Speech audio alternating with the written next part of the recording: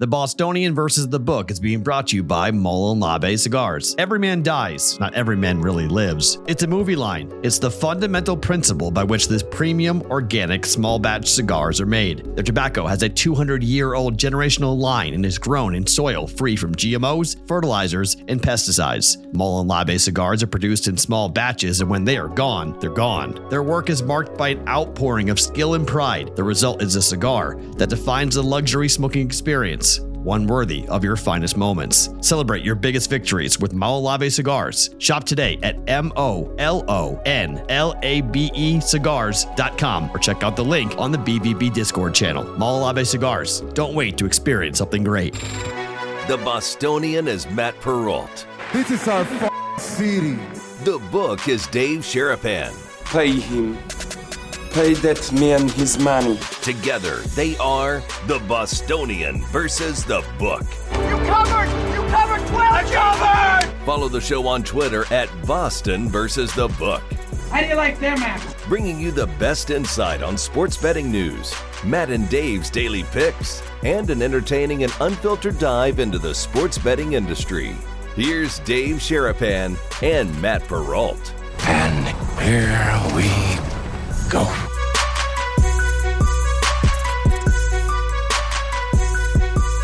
The Bostonian is Matt Perrault. This is our city. The Book is Dave Sherapan. Pay him.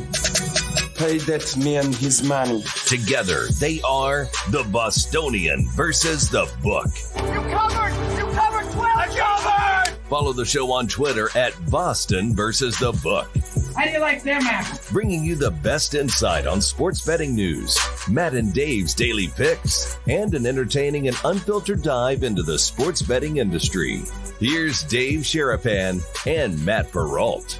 And here we go.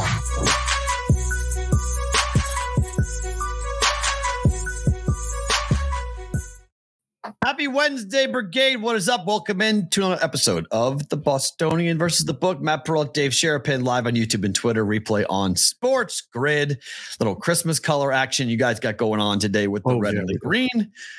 In July, Christmas in July is going on all over the country. People like to take your money in July, get you ready for the holiday season, and way too early. How are you on this Wednesday, my friend? What the hell are you talking about? Christmas in July. What are you talking about? You ever heard of that? Christmas in July? Yeah, I have.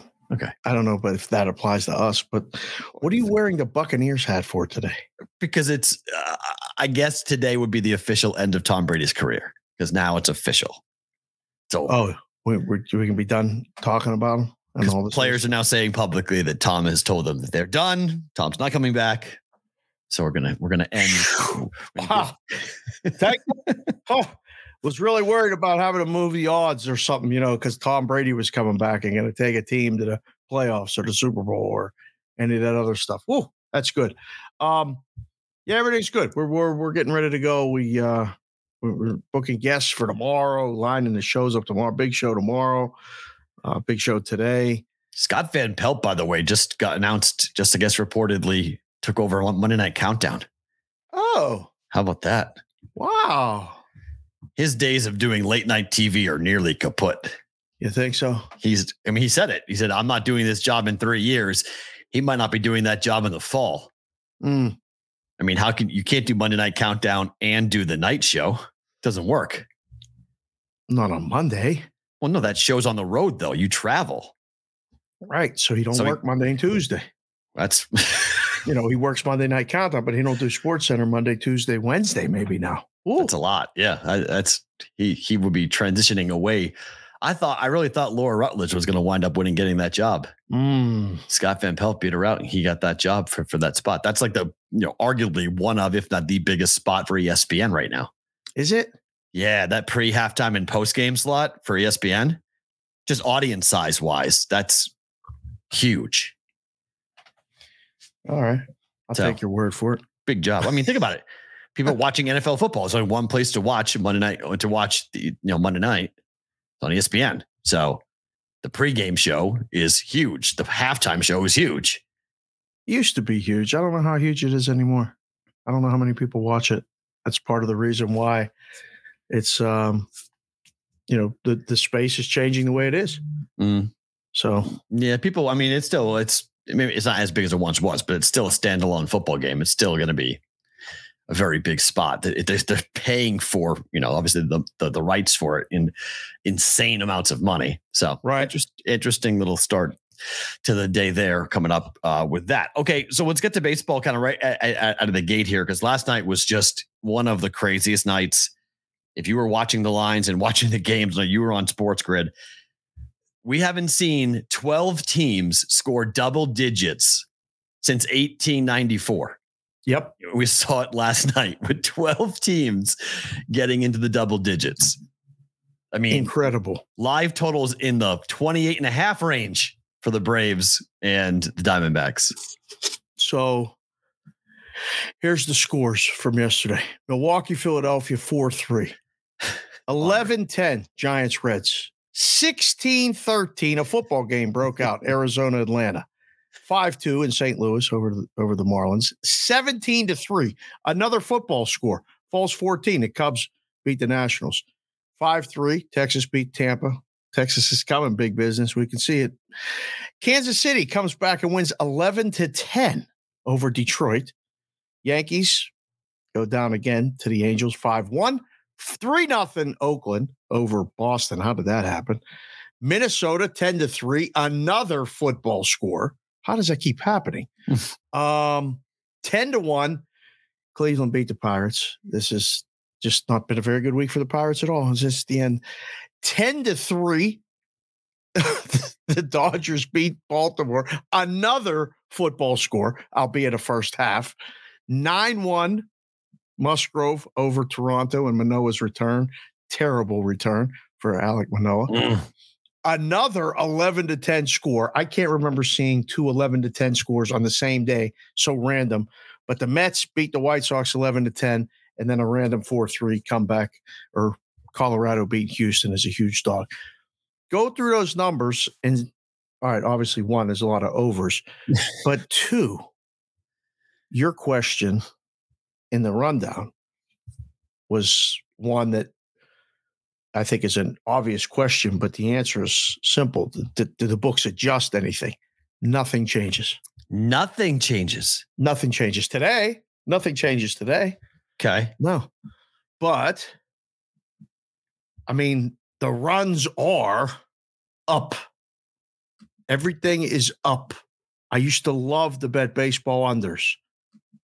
I don't love betting baseball unders anymore. It is dangerous. I mean, 4.58 runs per game. I mean, it's approaching record territory here in terms of what we're seeing per team. This is not per game. This is per team. Correct. Are scoring nearly 5 runs a game. So if you take a quick look at the odds board today, you got 8.5, a 9, a 10.5 in Cincinnati, where the totals have been high. A 10 in Atlanta between Arizona and the Braves, a 9.5, a 9.5, an 8.5, an 8.5, an 8.5. Somehow there's a 7.5 in Seattle. I don't know why. 8.5 in Pittsburgh today, 9, 12. 12.5 in Colorado. Which is typical. Back, baby. Yeah. 9 and 9. P-Roll. The days of the 7.5s may be bye-bye. There may not even be 8s without juice under. But that's an adjustment, is it not? It is, but you got to look at the pitching matchups, right? Like, look at the names today. I mean, there's a lot of names that either you don't know or you only see spot starts and this and that. It's not Aces Day. Right. So, yes, this is probably an adjustment on days like this when the 4s and 5s go. You know, if we're sitting in a room and we're debating between 8.5 or 9, it's 9 automatic. Okay. That may be the adjustment. And baseball wanted this. I mean, this is mission accomplished, right? This is what they were hoping for. Shorter games, more offense, bigger bases, no shift, DH in both leagues. This is what Manfred wanted, right? This is the Frankenstein creation that he was hoping to get. If the games aren't longer, yes. You don't want longer games. That was the first order of business. We got to get the game to 3 hours or less. It has to be inside of 3 hours. We can't have games, we want them 2.5. Fits into the TV window perfect. You know what I'm saying? Mission accomplished. Apparently, the people all like more scoring in everything. NFL, giving me more scoring, right? I mean, the game last night didn't make any sense between the Diamondbacks and the Braves. I bet first 5 over 6 it hit in the first inning. I mean, it's like, excuse me, like that's the easiest first 5 over. We were talking about, you're like, man, 6, yikes. They scored 7 in the first inning. It was 5-2 after 1. Correct. It was just, that was like, okay, let's see how crazy it gets. And then it just was like a ping pong going back and forth. And then it was a 16-13 win for the Diamondbacks. They won on the run line. I mean, they cleared everything. I had multiple bets on that game, both sides, plus a run and a half. I didn't even know what I needed at one point. I know I ended up with more money in my account than I had when I started, so that was good. When that game came on, we were watching it, and I saw the in-game total go right to 21.5. 7 runs in the first inning. Went right to 21.5. We were on. I said, go over. He said, what are you talking about? I said, I don't think they're done, even close to done scoring, because they left the starters in. Right. So they were going to get a second crack at them.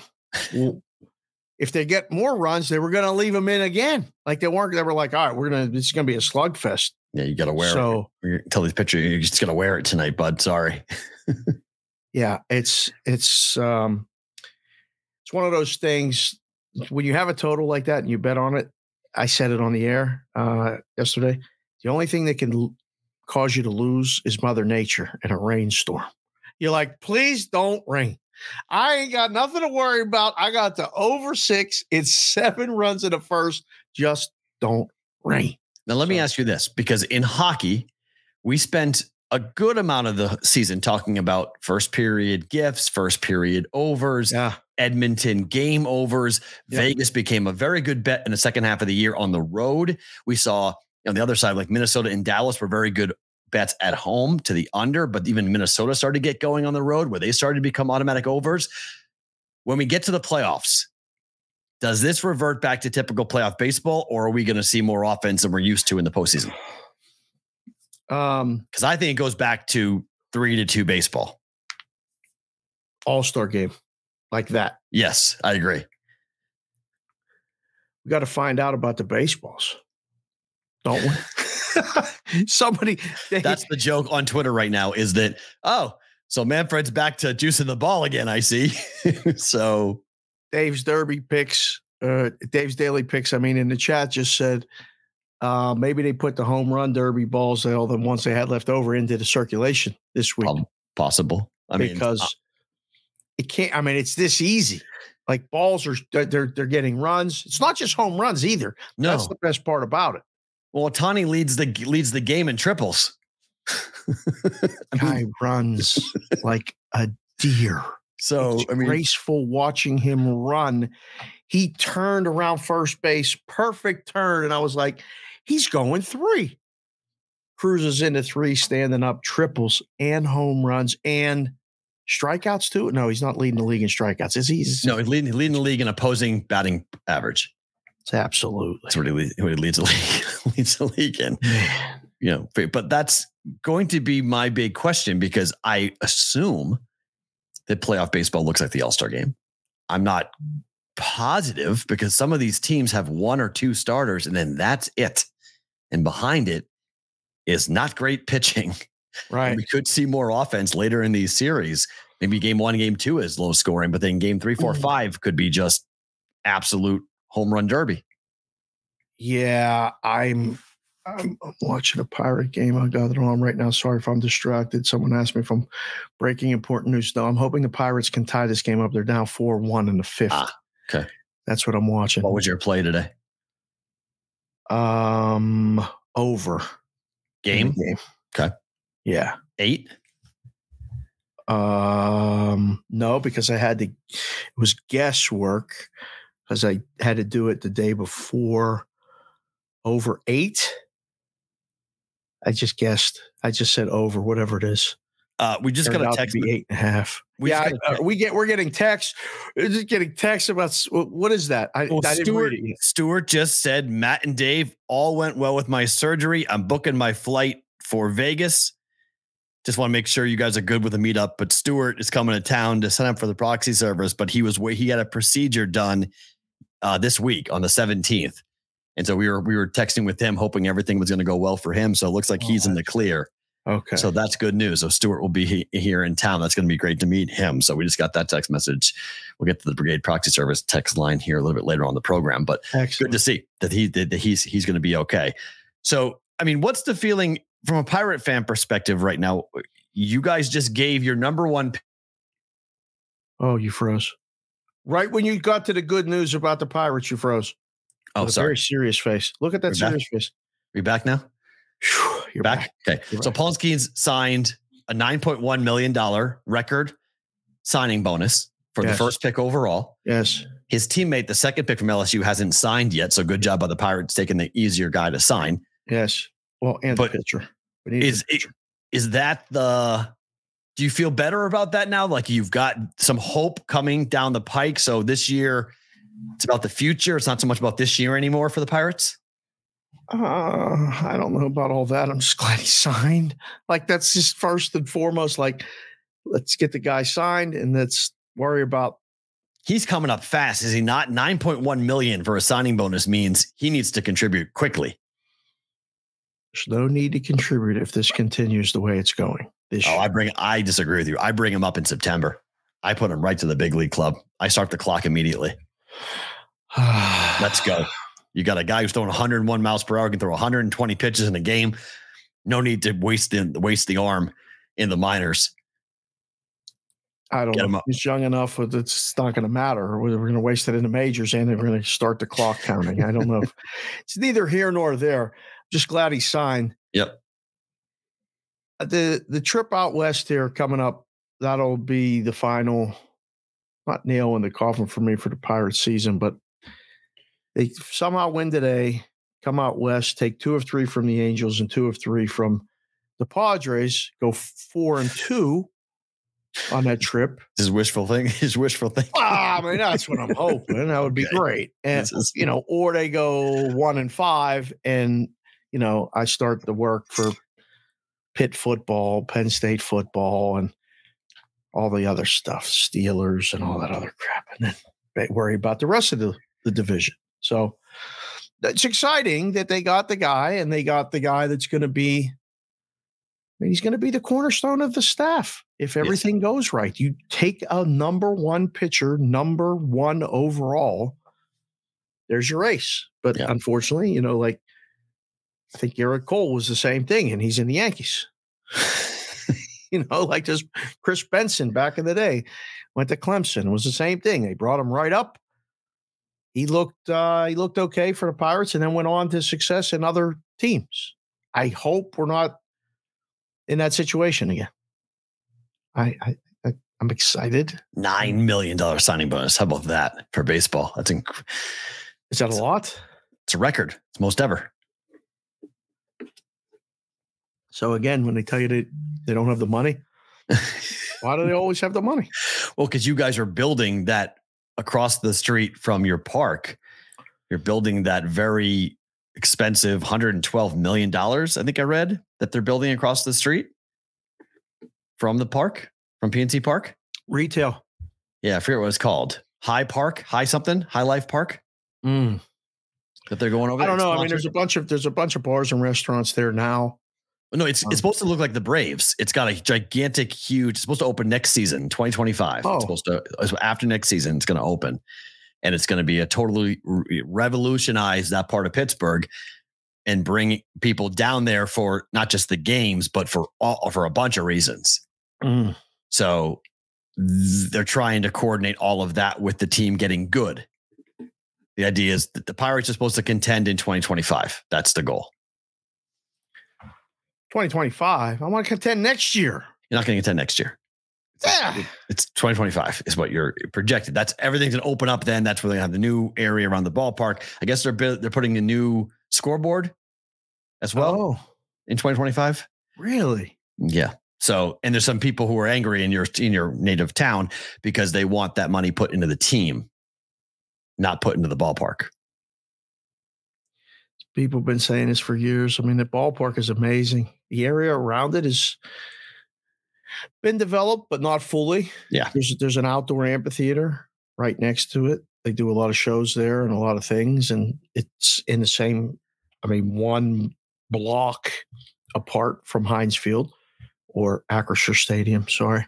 It'll always be Heinz Field to me. Yep. But it's all right there. So that's good. That's good. That's what Travis does. Travis developed the area around the Penguins when he worked the Penguins. Yeah. And they brought him to New York to do the same thing up there for the Islanders. And then he came back and he's doing the same thing for the Pirates. This is what he does in addition to building, hopefully a really good baseball team. It's something.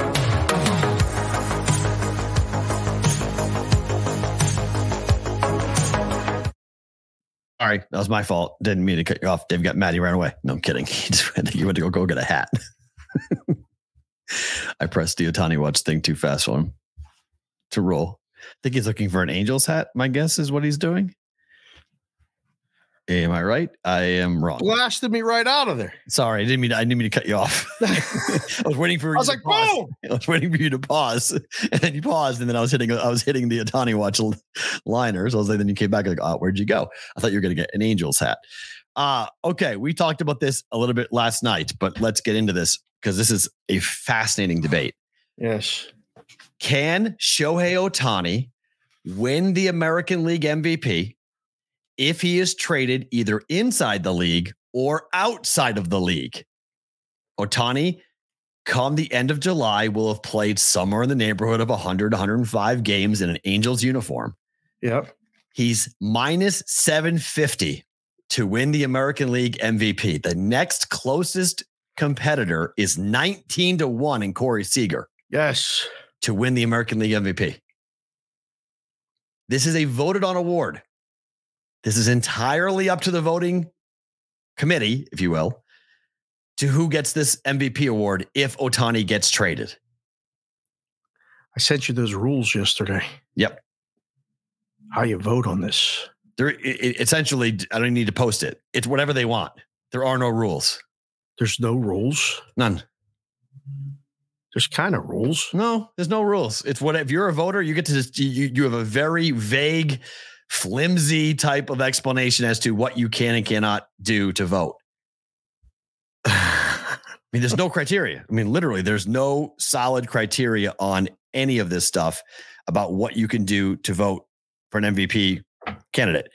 The criteria is. Can I read them? Go right in. Yep. I have it right here. I just pulled it up. There is no clear-cut definition of what most valuable means. It is up to the individual voter to decide who was the most valuable player in each league to his team. The MVP need not come from a division winner or other playoff qualifier. Okay, I would change paragraph 1. I would change that immediately, but that's number 1. Paragraph 1. Paragraph 2. The rules of the voting remain the same as they were written on the first ballot in 1931. Number 1, actual value of a player to his team, that is strength of offense and defense. Number 2, number of games played. Number 3, general character, disposition, loyalty, and effort. Number 4, former winners are eligible. And number 5, members of the committee may vote for more than one member of a team. That sounds like Ohtani can win it. Oh, of course he could. 100%. I don't think he would win the AL MVP if traded to the National League. Who gonna get it? Seager. Well, we should bet him now. Yes. 19-1. I don't believe if Shohei Ohtani goes to the National League, I do not believe that if Corey Seager is playing on the Rangers and they are going in the middle of a brawl for the American League West, trying to get, one of the top seeds in the American League, if Ohtani gets sent to the Dodgers, where he's around all of that talent, The MVP award is going to go to somebody else, and it's probably going to go to Corey Seager. So, American League MVP, Ohtani's minus 750, Corey Seager plus 19-1. Okay. Did you see the jump after that? It goes to like 30, right?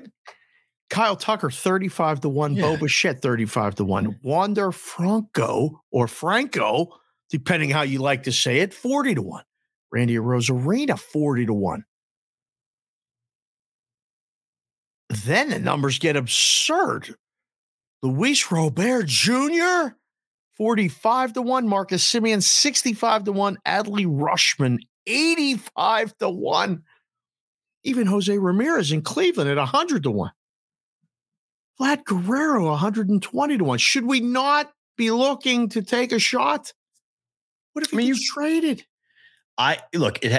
For starters, he has to be traded to the National League. Okay. If he gets traded to the American League, if he can win it, pull this off, he wins the American League MVP. It's done. Or Seattle, or Texas. Okay. I mean, big business wants him to go to Texas so bad. Everyone is going to be in play. You'd be an idiot not to. All right. This is like a Miss America going ahead, opening up her DMs for anybody who wants to date her. Okay. Like everyone's going to go after it. Okay. They're all going to submit some type of proposal to say, hey, what about this? Now they'll narrow it down. Yeah. Art Moreno allegedly has been telling people he's not going to trade him. Right. I'm not trading him. Allegedly. I mean, there is so much of a smokescreen being fired around right now between agents and players and managers and GMs. Like, I don't believe any of this right now. Any report that comes out between now and the trade deadline, I'm not believing any of it. My gut tells me the Angels are listening to every offer presented. They're going to do their due diligence. They're going to listen to it all. It doesn't mean they pull the trigger, but they're going to listen to it all. If he doesn't get traded, he goes to like minus 10,000. Like he's winning the MVP, period. If August 1 comes, whatever number you want up there, Ohtani's winning the MVP award. Even if he gets hurt, he's winning the MVP award as long as he's still playing in the American League and with the Angels even more so. Yeah. So you have to assume he's getting traded to make the bet. So if you are assuming he's getting traded, then I think you have to at least look at Corey Seager because of what he's done this year for the Rangers. Right. And I think he becomes the pick that the media, the voters, will go with because he will play, as you mentioned, there is a games clause in that. He will play 160 some odd games for the Rangers, and Ohtani will have played 100 for the Angels. Oh, yeah. No, if Ohtani gets traded to the National League, he's not winning. I would agree. And he's not winning the National League MVP either because that would be an injustice to Acuna. Agreed. Who's the same number as Ohtani today in some places, minus 650 or minus 750. Or Mookie Betts or Freddie Freeman. I mean, he's not going to win it over them. Right. Who play 150. If he gets traded, he ain't winning it. Yeah, he's out. And so if you're Mr. Bookmaker. Yeah. We were talking about this off the air last night, but what's the defense for this? What do you do if people start to come in? You start lowering the odds on Seager? Yeah. Just in case? Oh, for sure. What's the worst can happen? He don't get traded, you move him back up. Right. Right. And you know all that money you're taking on Seager's, you're pocketing it. So that's what I mean. The odds don't matter. I mean, you could put Seager at 10-1, 8-1, 6-1. Doesn't matter. People come in hammering it and betting it. If Ohtani's not traded, you're keeping all of it. Yeah, but that's why you don't even have to move it too. You could take on the risk right now, right, and say move Seager up to 25-1. I don't think he's getting traded. Well, you got to play. I think you have to play defense in case he gets traded. I think you can play offense, move it up, go get the Seager money. If we're running the book and I don't think he's getting traded, you don't think he's getting traded. We put our money where our mouth. How do you know though? You have to know that for a fact. We don't know. Nobody knows. Oh, that's a gamble. I like it, but it's a gamble. Can anyone else in the American League win it other than Seager? I mean, yeah. I mean, I think if Seager were to get hurt and then you have a run, like, hypothetically, there is a, if there's a situation in play where I'm trying to think who else could make a run. Like, I don't know, could if the Orioles caught the Rays, could you see a catcher who is behind the plate, switch hitter, if he takes him to the number 1 seed, could you see Rushman getting it? No. All right. I don't think so. But I can't see anybody I can't see either Blue Jay option coming in. Bichette or Vlad. Right. I don't know. Vlad is 120 to 1. Devers is 150 to 1, 200 to 1. Judge is still on the list. There should be an investigation into a sports book that has Aaron Judge on the list to win the MVP. Just take the money. You should not be taking bets on Aaron Judge to win the MVP. Just saying. Take him off the list. Fair. It's not right. People shouldn't be allowed to bet that because he can't win. He's not even playing, and nobody knows when he's coming back. But here's $10 at 200 to 1. Stop. Take it off the list. I know you're watching the show. I don't know. I think there's I don't know. Seager's the odds on. I really can't make too strong of a case for anybody else other than Seager. If healthy. There's guys listed, but Big Business just came in and said Seager's not even qualified for at-bats yet. He will be, though, by the time we get there. Yeah, he should be fine. Yeah. But qualified for what? We just told you there's no at-bat qualification for the MVP. There is no qualification. It's whatever you want. You play one game in the American League champion. Maybe that's what he's. That's what. Oh, okay, doing. That's fine. But Big Business says, "I wait till Seager gets qualified for what? Big Business." Yeah, qualified for what? There is no rules as to what you vote. The criteria in your own head. Really, if you play one game in the American League, you're eligible to win the MVP award. Right. Like you're an American League player with one game. Okay. Even if not, even if you play in both leagues, Ohtani can still win the American League MVP playing in the National League. That is eligible. He can do that.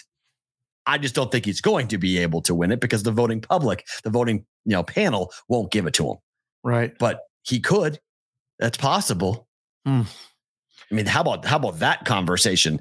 Oh. Hey, Ohtani's with the Dodgers, but we're going to give him the American League MVP award because what he did in April, May, June, and July was so spectacular that, August and September in the National League doesn't really matter. That blows up the whole award. I don't want that conversation. That blows up the whole award. But you know what? The whole thing should be blown up because in 2018, Mike Trout had no business winning the MVP over Mookie Betts. So I've always said the MVP. So mad about that? I'm pissed. I will be mad about that until they change their criteria. Mookie Betts played in meaningful baseball, led the Red Sox to a World Series championship, while Mike Trout didn't play in a single meaningful game after July the 1st. And they gave it to him because of his historic WAR number. He was so great. The team sucked. They were awful. And yet Mike Trout wins the MVP, but Mookie Betts is playing in September baseball that mattered and carrying the Red Sox offense in September, into October, into a championship. Yeah, the MVP was Mike Trout. Yeah. Get out of here. It's nonsense. Complete garbage. Change the V to an O and I would have listened to it. Most outstanding player? Fine. Oh, now we're going to change the names of the awards. That makes it better. Because outstanding to me, value is the problem. Most valuable means your team is winning. That's the criteria. The MVP need not come from a division winner or other playoff qualifier. Garbage. Garbage. You should be. You got to be on a good team. You should not be if your team is under 500, I rewrite that by saying, if your team is under 500, you are not eligible to win the MVP award.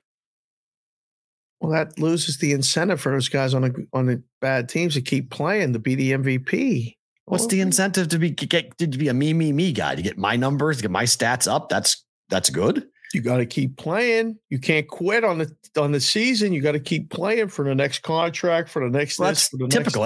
Regardless of the MVP award, you have to do that though in pro sports. So it doesn't matter if you're not eligible for the MVP or not. Your team is garbage. Then it's most outstanding player. Okay, different award. Then a bad team can have the most outstanding player because he's the best player on the worst team. Okay. I'm 100% comfortable listening to that. I am not comfortable listening to the value argument of Mike Trout playing for a 2018 garbage Angels team. Whether Mike Trout was on that team or not, they were garbage. Yeah, they weren't good. And Mookie Betts won a ring, something Mike Trout hasn't even sniffed yet. Isn't that enough? No. Mookie Betts should have been the MVP in 2018 in a Red Sox uniform. 100% of my mind. I will never let that Chat, your guys are here watching the show again. Hit the like button, hit the subscribe button, leave a comment. We're doing shorts now, like those, get those in the algorithm. My daughter left a comment that killed us both. It was outstanding. She's actually, she's watching. The kids are watching. The kids know. You guys know.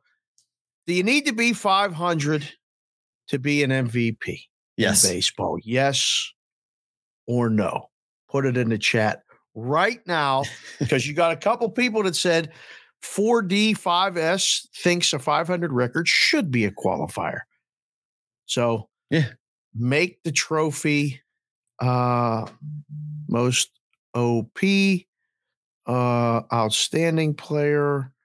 Oh, I don't know what's going on. Yes or no? 500 qualifier for the MVP. Just put yes or no in the chat. You guys are writing sentences. I'm trying to read them. Some people think you're right. Other people think you're wrong. I'm getting text that says I'm starting a book of rules, a P-Rolt rules. That's fine. That piss him off. Wow. All right, good. Go right ahead. There's a million. And that's one of chapter 1, 2018 Mookie Betts versus Mike Trout.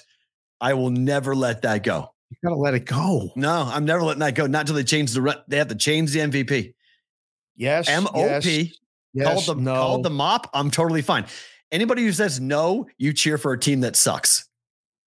No. Wow. If you say no, your team's bad. Heck no. I'm gonna make that call. Your team is bad. Oh man. You should make them declare their fandom as well. If they're writing no, what's your fandom? Because Chef Benny, one of your people. Yeah. I mean, he's our people. We're all the same people. Sure. Girl dad coming. I'm so excited for that kid. Right. He just said baseball is one of the few sports where an MVP can't carry the team. It's not like basketball or even football. So why have the award then, dude? It's been the award since 1931. Just blew up the award. If you can't carry, if value is nothing, then why have the award? Oh, don't get me started on this value conversation, please. There's people with value. There's shows with value, and then there's shows without value. Don't tell me about the value conversation. Just saying, if you're going to claim that baseball can't have a value play, a player cannot carry a team, then why do we have the award? E came in the chat and said, speaking of MVPs, Jokic should have three-peated. Amen.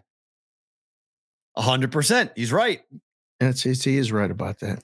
Embiid, no. Sorry, no. Embiid should not have won the MVP. It was Jokic, but fatigue and whatnot. Okay. Wow. Konowinski just came in and said, WAR is the best measurable for MVP. Do you believe that? I mean, I'm not a sabermetric guy. I never subscribed to this. Do the voice. No, it's just, do the voice. I can't do it like a man. It just has to be normal. It has to be in the flow of conversation. Man, you need a fluffer. Yeah, fluffer for this. No, I need to get it. I need to be in character for the actual work. But to do the dork voice, WAR to do the dork voice, I can't do it. Just WAR is the best measurable for MVP. Yes. That's what it is. Yes, and then you need a pocket. You need to push your glasses and adjust your pocket protector and go ahead and get your protractor out and go. This is what we're going to do. Here's our deal. Yeah. Yes. So WAR means wins above replacement. Yes. Very nicely done. See? God, my gosh. I get it. Okay. I understand all these different metrics, and all these Angel fans go like, wait, no, Mike Trout's the greatest WAR. Okay. But did you watch the fucking game? Watch the game for me. Okay. Let's watch what happened in 2018 when Mookie Betts went bonkers in August and September, and Mike Trout was sitting on his butt. Yes. Putting up big numbers, when the score was 7-0 against his team and he's hitting home runs in the 8th inning. Yeah. If wins above replacement, shouldn't the W mean something? That first word means win, right? If you aren't winning, what the fuck do I care about wins above replacement? Why do I care about wins above replacement? Think about it. Why do I care about wins above replacement if the team's not winning? It doesn't make any sense. I've had this conversation for a lot in my life. If you haven't noticed, this is a long. I've been arguing this for 6 years, 5 years, whatever it is. Woo! I am very angry. I do not like the MVP conversation in baseball. I mean, let me ask you this: if you had a vote, Ohtani goes to the Dodgers. Yeah. Would you still give him to the American League MVP? Would you vote for him? It's a hard question because, I mean, like... It's a yes or no question. Would you or would you not? I would feel like a stooge voting for him for the American League MVP when he didn't play in the American League. For the whole season. He did play 100 games in the American League. Yeah, but he ain't in the American League. Anymore, right? I can't... How do you give him the award? But if he got the best stats and he got all the best numbers, and you just... Because he did it in a different uniform, it's still the same game. I mean, nobody's touching his pitching, right? Because there's nobody pitching that he's up against. So you could justify it if you wanted to. By saying the pitching alone.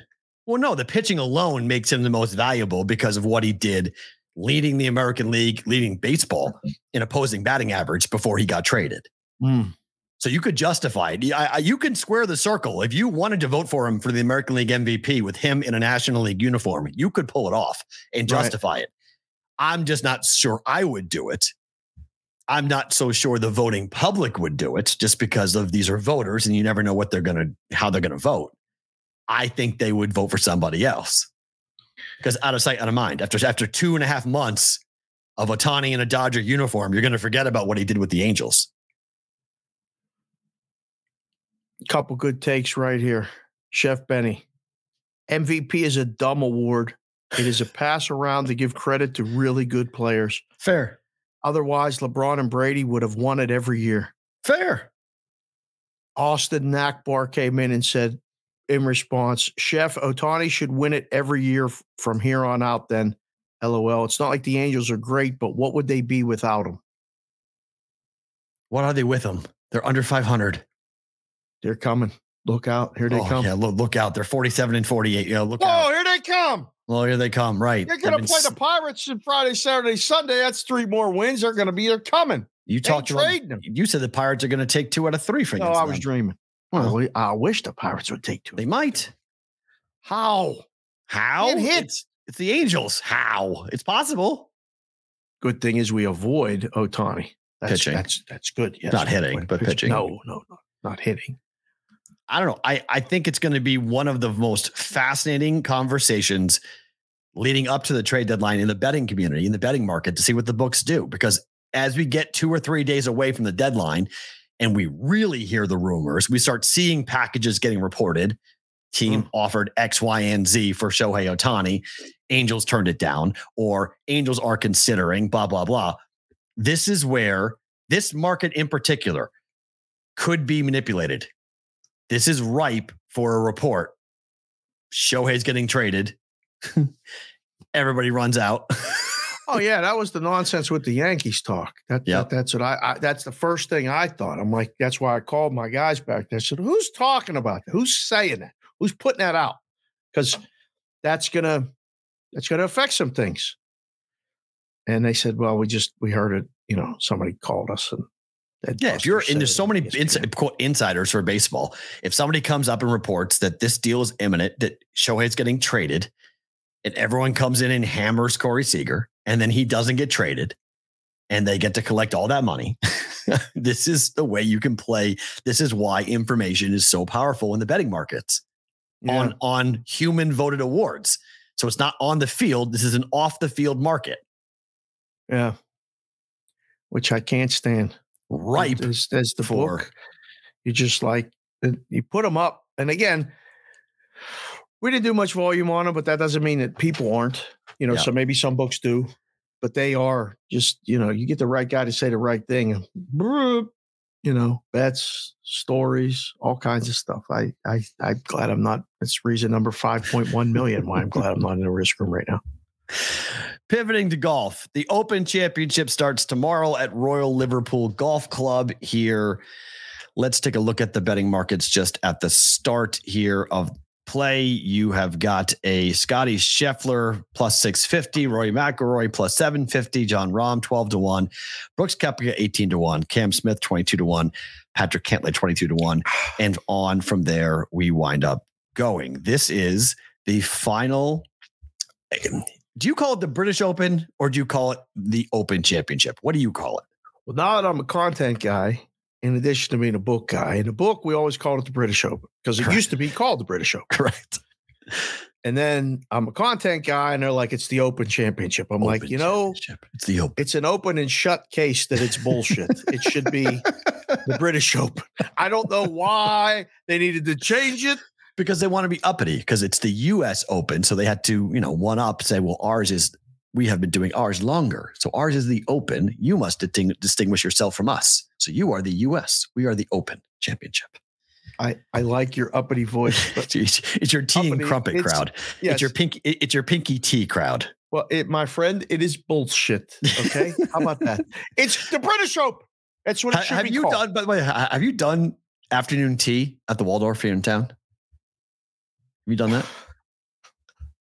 No, you haven't done that. Oh, I've done that twice. Madeline loves it. Really? Oh my God, my daughter absolutely loves it. It's actually really pretty fun. Yeah, it's right. View on the Strip. We've done it at night and we've done it in the afternoon. My mother loves it. My daughter loves it. You definitely got a bougie side in you. I'm from Andover, Massachusetts. You got a bougie side in you. Yeah. Tea at the Waldorf on the Strip with the kid. Yep. You're training her. She is going to annihilate me. Annihilate me. There's absolutely no debating on this. She's going to annihilate. What is she going to do to the poor mother? What are we doing today? We're going to a movie at McDonald's. Oh, hell no, I'm not. Oh, hell no, I'm not. Oh, no. That's what I mean by us raising our kids here. Like, she literally will say to one of her friends, like, have you ever gone to the Waldorf to go to afternoon tea? like it's a normal question. I'm like, Madeline, that's not a normal thing that people just wind up doing. Now, it's not that expensive. It's only like $40 a person. Right. So it's not like it's ridiculous. It's just the act of itself. You go in there, everyone's dressed up. It's a very bougie is a good word for it for what's there. It's no question. It's bougie. I mean, it's finger food and tea for $40. It's ridiculous. It's like $3 worth of stuff for $40. It's a hell of a markup for the Waldorf Astoria. Where's the Waldorf here? Right next to Aria. Oh, that's what they call it, the Waldorf Astoria, just like the one in New York? Yeah. Uh-huh. Right. I don't even know where that's at. Yeah, you do. It's right. It's the same. It's actually the same inlet for Aria and that whole area. Okay. Just a little. It's like how at Mandalay Bay. Yeah. They've got the Four Seasons. Okay. The Four Seasons. They have Delano or the Delano. Yeah. Or either or. But Four Seasons is also there. Yeah. There's a part of there's a part of the Delano or Delano that is Four Seasons. Same thing with Aria. There's a part of the Aria complex that is the Waldorf. See, I guess working down there as long as I did, like I'm so not jaded, but I've seen the back of the Waldorf.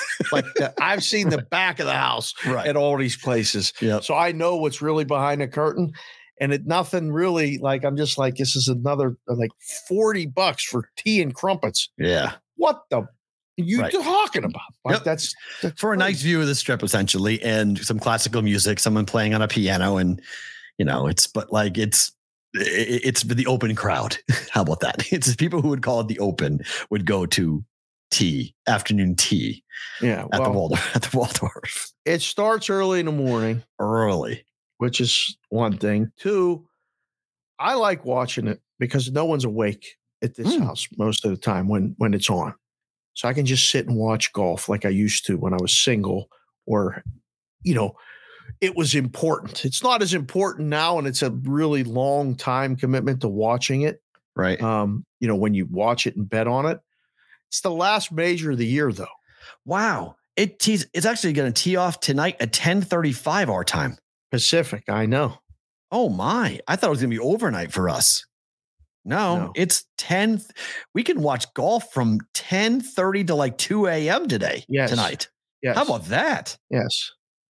Not that I want Sports Grid to go anywhere, but technically you guys can watch us on Sports Grid from 9 to 11 Pacific, and then watch the golf until you go to sleep. There you go. Have you thought about this? Like that people are falling asleep to you and I, or doing other things at night? I've thought about that a long time. Doing other things. Let's not get into this. Okay, we're not talking about. What are you talking about? I meant washing up or brushing their teeth before bed. What are you talking about? Title shots and feet conversations. They might be doing that as well. If you're doing that tonight, just put on some Marvin Gaye in the background, leave us on the TV, and have a little night. Marvin Gaye, 1982, Sexual Healing. It came out. I tweeted it today. The video today. I believe so. I tweeted the video. I saw it in someone's feed, and I follow a couple music feeds that are just amazing. 40 years. Do you remember the videos from like the 80s? I mean, barely. I mean, I was 5. So, I mean, I don't remember. I remember like the late 80s videos. Yeah, because MTV was a huge deal then. I mean, like you used to just leave it on for 6 hours. Oh yeah, of course. And you would actually like run home after school to watch the debut video for whatever band that was coming out. Couldn't wait to see it. Big deal. It was like, oh my gosh, the video for so-and-so is going to come out. It was huge. And then in the 90s, Total Request Live, TRL, was the other thing everybody was waiting for after school. Just think about that. That was a long time ago, but was must watch. I mean, Carson Daly is still relevant somehow. Like that guy's been, I don't know he's got voodoo dolls on people. I don't know. That guy's career won't die. He built up a lot of equity, I guess, with a lot of people at that time. And he's still around where people still go, hey, that's the guy from MTV. Right. That's good. Hey, whatever. It works. Yeah. I bought a ticket from a guy at the Summer League who had a Yo MTV Raps bucket lid on Sunday. It was outstanding. I wanted it. I wanted to take it off his head. He would have sold it to me too, but he would have charged me way too much. 80% of people would be like, what does that mean today? Yo MTV Raps? Oh, anyone under the age of 25 has no idea what that is. Oh boy, they're missing out. I mean, think about that. Just like if they came out with that today, think about if somebody came out with a show called Yo MTV Raps today. It would be, the kids would be like, what the heck are you talking about? What dude? is this? Yeah. It would be such a strange. I think it would be a monster. Today? No, I don't think it would be. Kids don't say, well, I mean, Yo. somewhere they could go and see. It would be all like, this dude, MTV Raps or something like that. They need like a different slang word. Because at the time, that was like a hip word to say. Yo MTV Raps. Yeah. That was Yo was the dude of the 80s was the Yo conversation. And then they made that into a whole brand and it blew up and white suburban kids learned what rap music was. It was great. That's basically what it was. So a couple of holes to keep track of. Hole 17 is a par 3. It's 136 yards. It's got a postage stamp size green on it, supposedly. They've redesigned this hole. This is going to be coming down the stretch. If you want high drama, this is going to be the hole that could cause major problems for somebody on Sunday. There's a hole in one prop again. And it's decent. At 136, it's decent. Let's see. Minus 136 is the distance of the hole. 136 yards is the distance. Will there be a hole in one? Yes or no? I'm going to say yes is plus 200. No. Hole in one in the tournament is now minus 188. Oh my goodness. What? That's only because of what happened. It happens in the Masters every year. Yes, but this is not the Masters. There's going to be a hole in one. The U.S. Open had so many. There's going to be a hole in one. The U.S. Open, same thing. U.S. Open, when we looked at it, that short little hole, these guys are masters. They're artists. They're like Ginsu knife guys carving it up. They're going to chop, zip, spin it back right in the cup. So there's this, hole 17. Hole 10 is a 507-yard par 4. 507 yards par 4. It's a long hole, no? It's one of the longest in the history of the Open for a par 4. The ball's probably going to roll 300 yards, right? Maybe. But if the wind blows against you, this could be a bogey hole automatically. Like this could play at 5. I swear, par 4, long par 4's way worse to me than anything. Absolutely anything. Right? It's the hardest thing in golf, in my opinion. Yeah. I mean, that second shot where you're staring at a 240 yard shot into the green. Yeah. I mean, it's link style golf, so you can run it up. That's a little easier on this style. Right. But still, in America, we have 500 yard par 4s, and it's brutal. I'm trying to think the last, I would look at the card and go like 460 to 470 for a par 4 and go, man, that's going to be a brutal. Right. That's long, right? That's a hard hole. Right. Yeah. Like, that's tough. So 507 is really long. Somebody just came in the chat and said that the conditions are supposed to be pretty moderate for this. Okay. So they're going to light this thing up, I think. Okay. I don't know. Let's see. AOWN. Course conditions are going to be a lot softer than typical. Thank you, sir, for joining the show and being part of the chat. Again, hit the like button. So we're looking at a lower score. Based on my conversations with the guys from the Golf Digest that I had with Gabe and Cam, and based on the conversations I've had with a couple people that bet golf and traded texts with, yes, I think there is going to be a hole-in-one in the tournament. Would I lay 188? I don't know if I'm going to bet it, but if I'm telling you what to bet, I would bet that. Yes. It's interesting. So you can bet. FanDuel's got it all broken down into like a million different markets, but I mean, you can jump in on. They did it again though. FanDuel is putting the stats in the bets. Will history specials? I saw that. Will history repeat itself? Winning margin to be 3 or more strokes. It's happened 6 times since 2010. That's plus 200.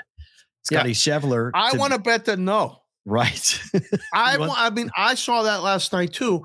And on that one particular, I want to bet the no.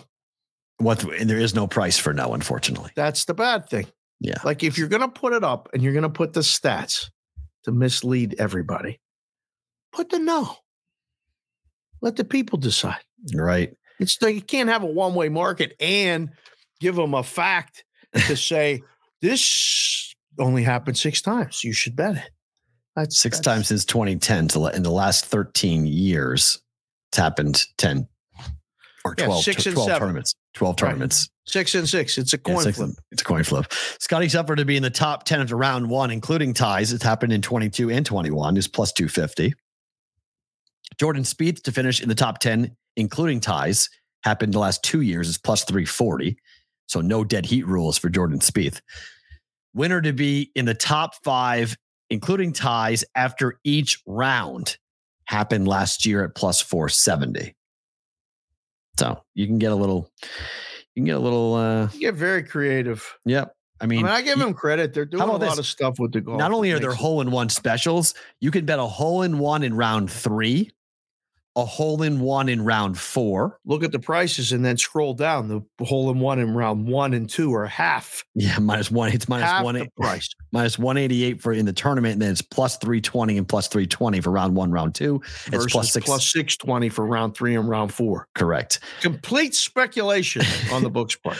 The hole-in-one on hole 6 is plus 270. Hole 9 is plus 270. Hole 13 is plus 260. Sorry, it's plus 270. And then the 17th hole, the 136-yard short hole, plus 104.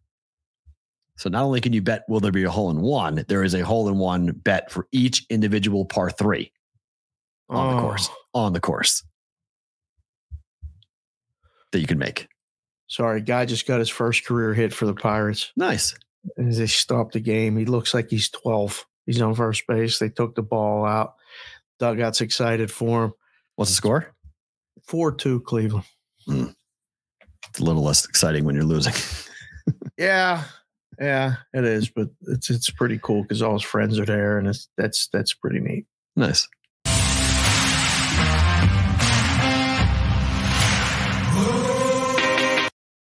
The Brigade Proxy Service NFL Story of the Week.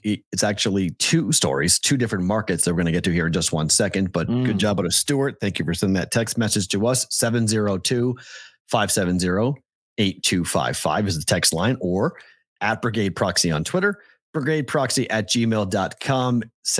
Contact us, hire us. August is going to be very busy. If you know you're coming to town, you're coming to Bet Bash. More on that tomorrow. If you're coming to the Westgate Super Contest weekend, after the weekend after that, or the Circa Million Circa Survivor weekend, the weekend after that, hit us up. Let us know. We'll book. We got some different ways of keeping you guys away from the crowds. Okay. We got some angles. Yeah. So those are back-to-back weekends. Second, Bet third, Bash, and fourth. Yes. weekend, which we'll have more about tomorrow. And we got to stay tuned for the end of the show. We'll talk about that. Then it's Westgate weekend where they're doing the golf tournament. We had Jay on last week. Reach out to them or us to work on that. And then the Circa weekend, which we're waiting to get confirmation on what we're doing about that. Mm-hmm. I better tell the wife I'm done with anything in August. Just don't plan on nothing. Do it August 5th and August 6th. We are free August 5th. School starts that week, the week after that. Correct. The 9th, August the 9th. Man, oh man. Oh yeah. I've already been sending out the flares to everybody going like, yeah. So August, I talked to Madeline about it last night. I'm like, just so you know, it's like August is going to be a little bit crazy. So just bear with me for a little bit about how much I'm going to be working in the month of August. It's going to be a lot. It's going to be a lot. Like just, I'll make it up to you in some form or fashion. Like, if I can find a way to get myself into 2 tickets to Taylor Swift in Los Angeles or something, I need to find a way to make up for it because I'm not going to see my kid for the month of August, basically, with how much stuff we're going to be doing. It'll be fine. I'm kidding. We'll all be fine. Okay. So last winless, an undefeated team. Circa Sports has put this market out yesterday. Okay. Let's talk first about the last winless team.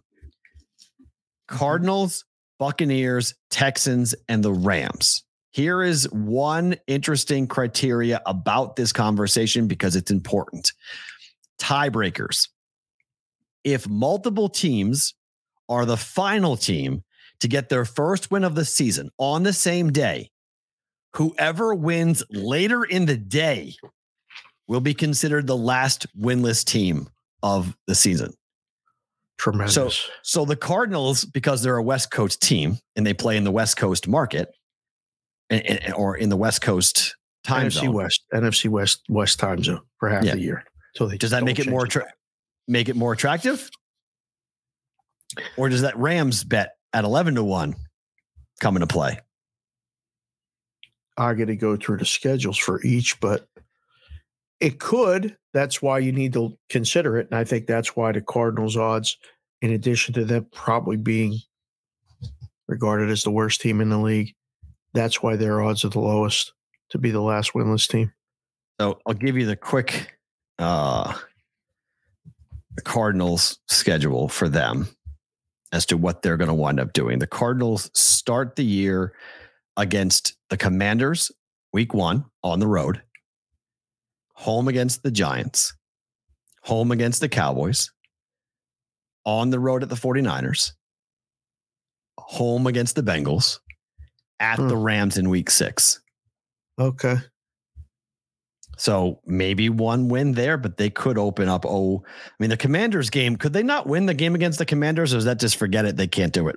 No way. No, they can win that game. Because after that, the Giants, I don't think they win that game. Cowboys, I don't think they win that game. 49ers, no. Bengals, no. Rams is a question. I think there's value in the Rams to be the last team to get a W. There's value on. And what's the Bucs beginning of the year schedule? So just real quick on the regular season for the Rams, they start at Seattle, home for San Francisco, at the Bengals, at the Colts, then Philly. So they win week 4, right? They can win that game. Okay, so they win week 4, and so the Bucs. They could. I'm not saying they will. Bucs schedule is Pittsburgh. Oh, it's preseason. Sorry, at Minnesota, week 1. Okay, Chicago at home. They can win that game. Okay, so then they're off the table. They play Philly and then New Orleans. Their bye week is in week 4 for Tampa. Oh, that's brutal. That's okay. So if they lose the first 4, they have a bye. They could be the last winless team. You get a free week in that bet. It could be yeah. That one could win. And then after the bye, they play the Lions. They play the Lions and the Falcons at home, then Buffalo on the road, then at the Texans. Could be a long season in Tampa. Oh, the odds say so. I mean, that's, they play, they play a lot of road games late on November 19th. Starting there, they go at the Niners, at the Colts, home for the Panthers, at the Falcons, at the Packers, home for the Jaguars, home for the Saints, at Carolina. That's 1, 2, 3, 4, 5 of their last 8 games on the road. And some of them are, pretty good.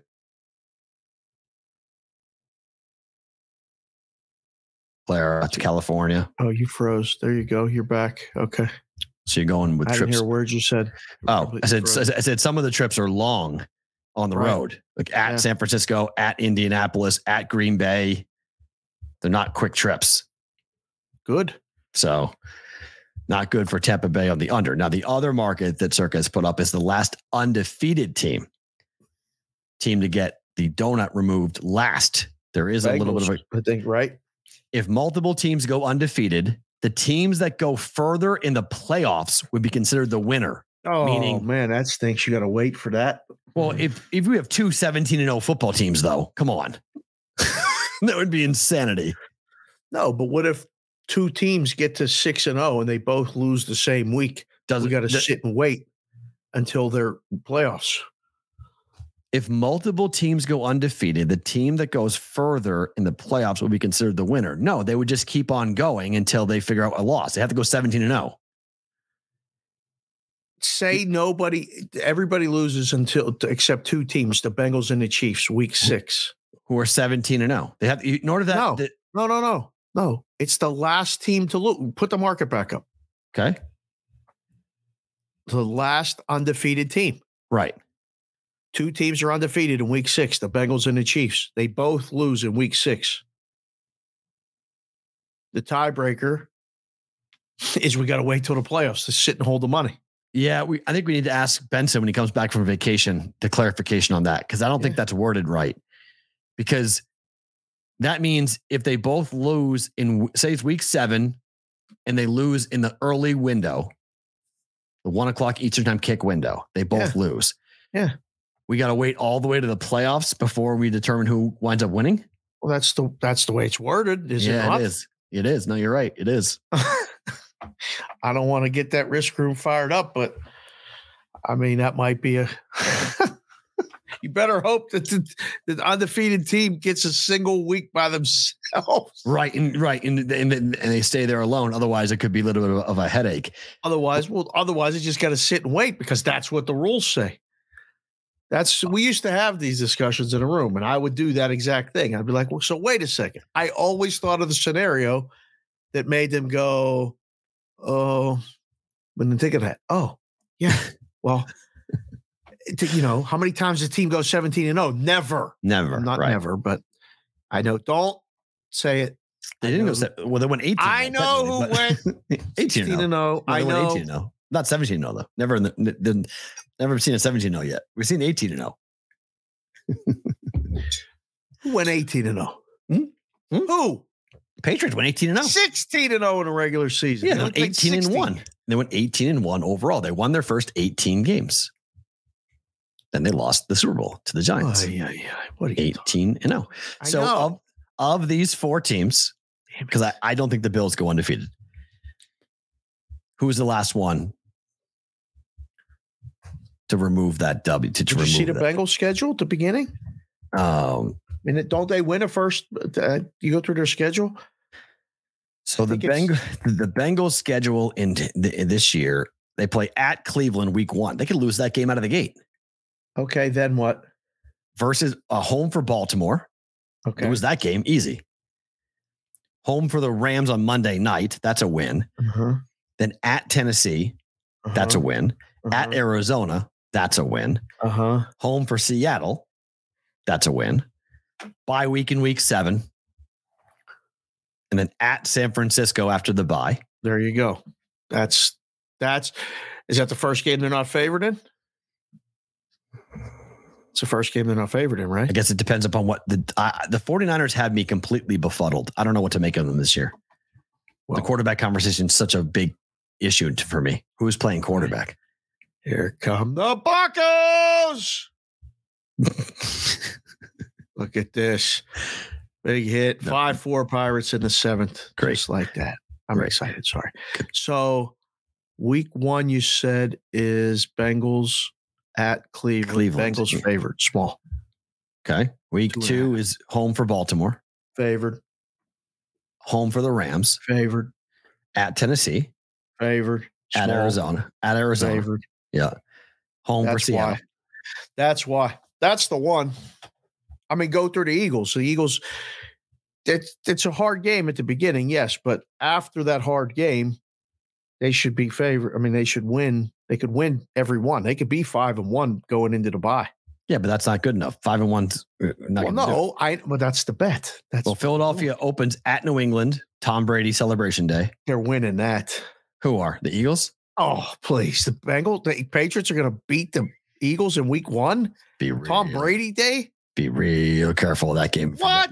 Be real careful. Here we go. Just telling you, be real careful. God, if the Patriots are good this year, it's really going to take a turn. Just saying. I'm just saying. Be without seeing Bill O'Brien's offense, without seeing home Brady environment, Eagles, Super Bowl memories. We're gonna put puking McNabb on the field. Oh God! On the gigantic new big screen that they've got, which wraps around the entire end zone. It's monster. Huge new deal. But then they play home for Minnesota on Thursday Night Football. Okay. After playing the Patriots, they got to go play Minnesota. Then they're at Tampa. Home for Washington. Mm-hmm. At the Rams. At the Giants. Sorry, at the Jets, rather. Home for Miami. At Washington. Home for Dallas. The bye week's in week 10, which is very advantageous for the Eagles. Think they go 9-0 to start? I don't. No, I don't think so. So I don't like the Eagles. 650. Okay, maybe. I don't like that. I think Kansas City may have some value there to be the last team undefeated. What's their schedule to start? Home for Detroit. Win. At Jacksonville. Win. Home for Chicago. But they could lose the Jacksonville game, correct? Right? Jacksonville, that could be ending week 2, but okay. Huge game there, but I think they win it. But okay. Home for the Bears. Win. At the Jets. They could lose that game. They could. At the Vikings. Well, this is not easy. They could lose that game. Home for Denver. Thursday Night Football. They're winning that game. Home for the Chargers. Yeah, they should win that game. They always do. Casey's schedule at Denver. After playing Denver in week 6, they play them on the road in week 8. They play Denver before the bye twice. I wonder if that's is that good or bad, do you think, for the Chiefs? I mean, if Denver is better than expected, and maybe early in the year they're a little bit trickier to play. Right. Wow. And then they play overseas against Miami. We're doing the NFL stuff after. I know we are, but we're just doing who's going to go. This is this market we're talking about. Okay. Last undefeated team. We'll do the win totals and the schedules. We haven't gone over all the schedules yet. We're doing that in August. Right. But this is interesting. What's the Ravens schedule? Could they be undefeated? Oh, yes, they could. Here's the schedule for the Ravens. They start with the Houston Texans. If they can beat the Bengals on the road, I'm not saying it's going to happen, but if they could, they then play Indianapolis at home. Cleveland on the road. They lose Pittsburgh on the road. Lose that game. I don't know about that. Tennessee at home. Detroit at home. Win that game. Man, there may be a little value in the Ravens at 15-1. Right? To run the table. Oh man. To be there. It's going to be great because what week, if you were going to predict what week do you have to be undefeated until to win this bet? I'm going to say 8. No, under. I was going to say 6. It might end at 4. Wow. got to go through the schedules, but I mean, there'll probably be 1 or 2 teams that go 4-0. Yes. Right. Yeah. Okay. I would agree with that. Yeah. And then depending on the bye, and then they get a 5th win. I don't think it goes past 6. I mean, maybe this is a team that gets it hot. It's probably going to be somebody we didn't expect. Yes, that's what I would agree with. I think the longer the shot, I think that's a market you can take a flyer on based on schedule. Right. You can see who they are, handicap the Ravens a little bit as to whether Lamar with a new deal, is he going to come out and just ball out, or is he going to be content and maybe just not play as well as you would hope he would play? I mean, the Lion love is so loud right now. It's amazing. Everybody thinks the Lions are going to go and do some big things. Oh, yeah. It's a way of, who comes out of the gate hot. I know Jet fans are going to say that their team's going to come out of the gate hot. I don't agree, but awesome line that came out during the week was from an unnamed source that was the NFL scout that just said, everyone's really afraid, just to say the truth, that Aaron Rodgers is not nearly as good as he used to be. Oh, I loved it. I was like, this is awesome. It's already starting. The whispers are already starting around Aaron Rodgers. There's nothing more fun than rooting against the New York teams. Let's just keep it real. They've got Hard Knocks coming in. The Rabbit Ears. I can't wait. I'm going to watch it. I can't wait. It's going to be train wreck TV. Rodgers. I mean, I can't, because Rodgers is a weird dude. Everything we've heard about Aaron Rodgers is he's a weird guy. I feel, in all fairness, I feel like I've gotten to know him a little bit on Pat's show. Of course. Yes. He sits there. The most human being, because I thought he was a cyborg before. Oh. And he's a human being but he's prickly though. Of course. I mean, but he didn't trust nobody with the media. I can relate to that. I mean, there's a lot of things that, he says and does, and you're like, what is he doing? But on Pat, he just gives it to it straight because he knows those guys are good with him. Daniel G just came in the chat and said, Dave, the Chiefs could lose to the Jags, but it's an instant win versus the Lions. Come on, Dave. MCDC is going to have those boys starting hot.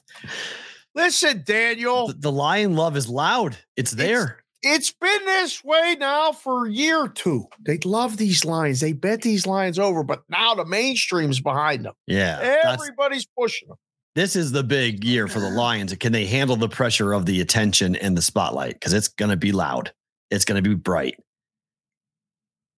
Dan Campbell's got a lot of eyeballs on him. It's going to be as bright as the lights in New York for Aaron Rodgers and the Jets. What if he gets hurt? I'm not worried about the lights being too bright for Aaron Rodgers. I'm talking about the back pages. I'm talking about. Okay, that's what I meant. I'm talking about prying into his life. Aaron Rodgers spotted on Saturday night out to dinner with his girlfriend, whatever. Jets lose the game 45-10. Aaron, why were you out Saturday night? Where'd you go? Why weren't you with your team? Why weren't you watching film? That stuff is going to happen to Aaron Rodgers. And he's going to be like, it's none of your business what I do. I do what I want. And that's why New York, I was like, oh my gosh, he's going to New York. That fishbowl. What do they want? They want Joe Namath. They want the guy like wearing minks and taking pictures in Central Park and at dinners and stuff and letting them in. They love New York media. They love you once you win. You have to win first. Once you win, you can do whatever you want. But the Jets haven't won anything in my life. So it's been literally a long time. In my life, they haven't won anything. So Freeman McNeil, Richard Todd, Al Toon. This is when the sack exchange was good. Gastineau, Klecko, I know Lions. I know all the history. But you need to find history for the Jets. I mean, though they did go with Rex. We talked about it. It wasn't just about the feet with Rex. They went to the AFC Championship. They had the butt fumble and everything. Ooh, they went to the AFC Championship. They were right there. You and me are fans of teams that do not count AFC Championships. If they did, they have a line from me to your house right now. As pissed off as you are about the Mookie Betts not winning the MVP, I'm still mad about the Steelers losing in the AFC Championship to Stan Humphries and the San Diego Chargers in 1994. We were 8.5-point favorites. I booked my trip to Vegas. I was coming on a junket. Wow. And they lost, and I still came. Me and Moses the Barber. We still went to Vegas. And I anger bet the Niners minus 18.5 at every prop. And I thought I knew something. I cashed almost every ticket that I had because I couldn't stand the Chargers. I'm still mad about that. So I get it. The Jets, relax, people. Calm down. Please slow it down. Stop. They're very excited in New York right now, but Akbar said there goes the Jet sponsorship. Oh, we didn't want the fucking Jet sponsorship anyway. Amen to that. Yeah. Amen. Amen. Oh, he got the Boston hat out. Amen to that. We'll go ahead and put the Patriot stuff on. We're gonna roll with that. We'll do that. I didn't want the Jet sponsorship. No, like Woody Johnson. I don't want the Jet sponsorship. Everybody's trying to get Johnson the Jet somewhere else. Yeah, everybody's going for the Jets. I don't want the Jets. Take the baby powder somewhere else. We don't need the Jets. Go powder his butt for while he's taking ayahuasca and sitting in the dark. Listen, Austin Akbar said the first 3 divisional games for the Chiefs are games 6, 7, and 8. 2 at home and then back in Denver. The Chiefs could start 8-0. They could. That might be the bet. I agree. I think the Chiefs are That might be the bet. Good job, Austin. I like it. I mean, just again, if you're looking at the numbers, plus 775, so nearly 8-1 on the Chiefs to be the last undefeated team. I like that. I mean, I still can't believe they're playing Denver before their bye 2 times in 3 weeks. I can't. That's going to be so interesting to look at their schedule and look at Denver's schedule because that could be a really tough time for them. They could get off to a rough start. Solo home run, Cleveland Guardians. 7-5. We're way over the total. That's amazing. We put that one in yesterday. We didn't even know what the total was. I mean, we knew what it was going to be, but this guy thinks I got something. I can't help it. It's crazy. It's not that hard. Bet over in baseball. It's really not that hard. And I have an under bet coming for you later. You do today? Yeah. I don't even know what it is, and I'll book it. What the hell's wrong with you betting an under? Just a field play. It's just one of those things. I think it's a decent play. College football schedule of the day. Top 10 team. Wait, do you have a stinger or music for this? I'm going to take my earphone out. You keep blasting people's car stereos out. No stingers. No anything. Just schedules for the Florida State Seminoles here today. Yeah. So here's the win total: 9.5. Yeah. Over minus 145. Under minus 120. Okay. Here's your schedule. Yep. LSU, Orlando, Sunday, Labor Day weekend, standalone.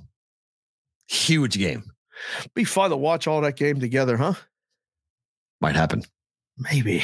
More details on that to come. It'd be a blast to watch that one. That's going to be a hell of a football game, P-Roll. Loss, LSU wins. That's what everybody keps saying. You're an SEC guy. I'm rooting for Florida State in that game. Okay, go ahead. Go GEAUX Tigers.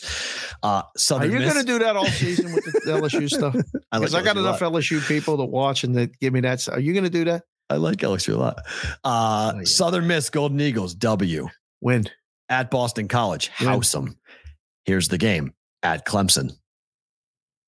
Oh, it's September 23rd. Yep. Before the bye.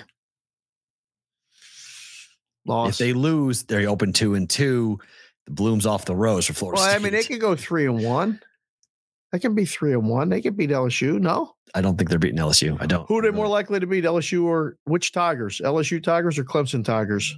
I think they're more likely to beat. I'm just going to say LSU because of the neutral field versus going to Memorial Stadium to play Clemson on the road. So I'll say that because Clemson does not lose home games like ever. So they do. They lost to South Carolina last year. Yeah, that was a stunner. Not too many of those. I think you're likely to catch a team in the first week than the fourth week. Fair. Yep. But they're probably more likely to beat the Detroit Tigers. There's way too many Tigers names in college football. It's one of the things you cannot. Is it Tigers the most common nickname in college football? Has to be. Has to be, right? Yeah. There's way too many damn Tigers names. But I think they go 3-1 to that point. All right. Vatek after the bye at home. Syracuse at home. Win. Duke at home. They got a 3-game homestand. All in conference too.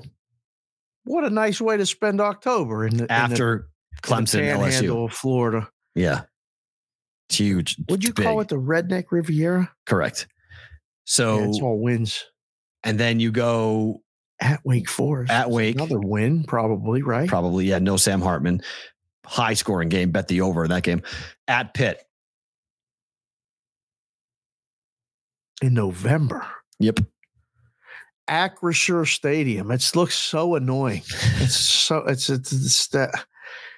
Florida State probably goes and wins that game. Okay. Even in the cold. Miami, Florida.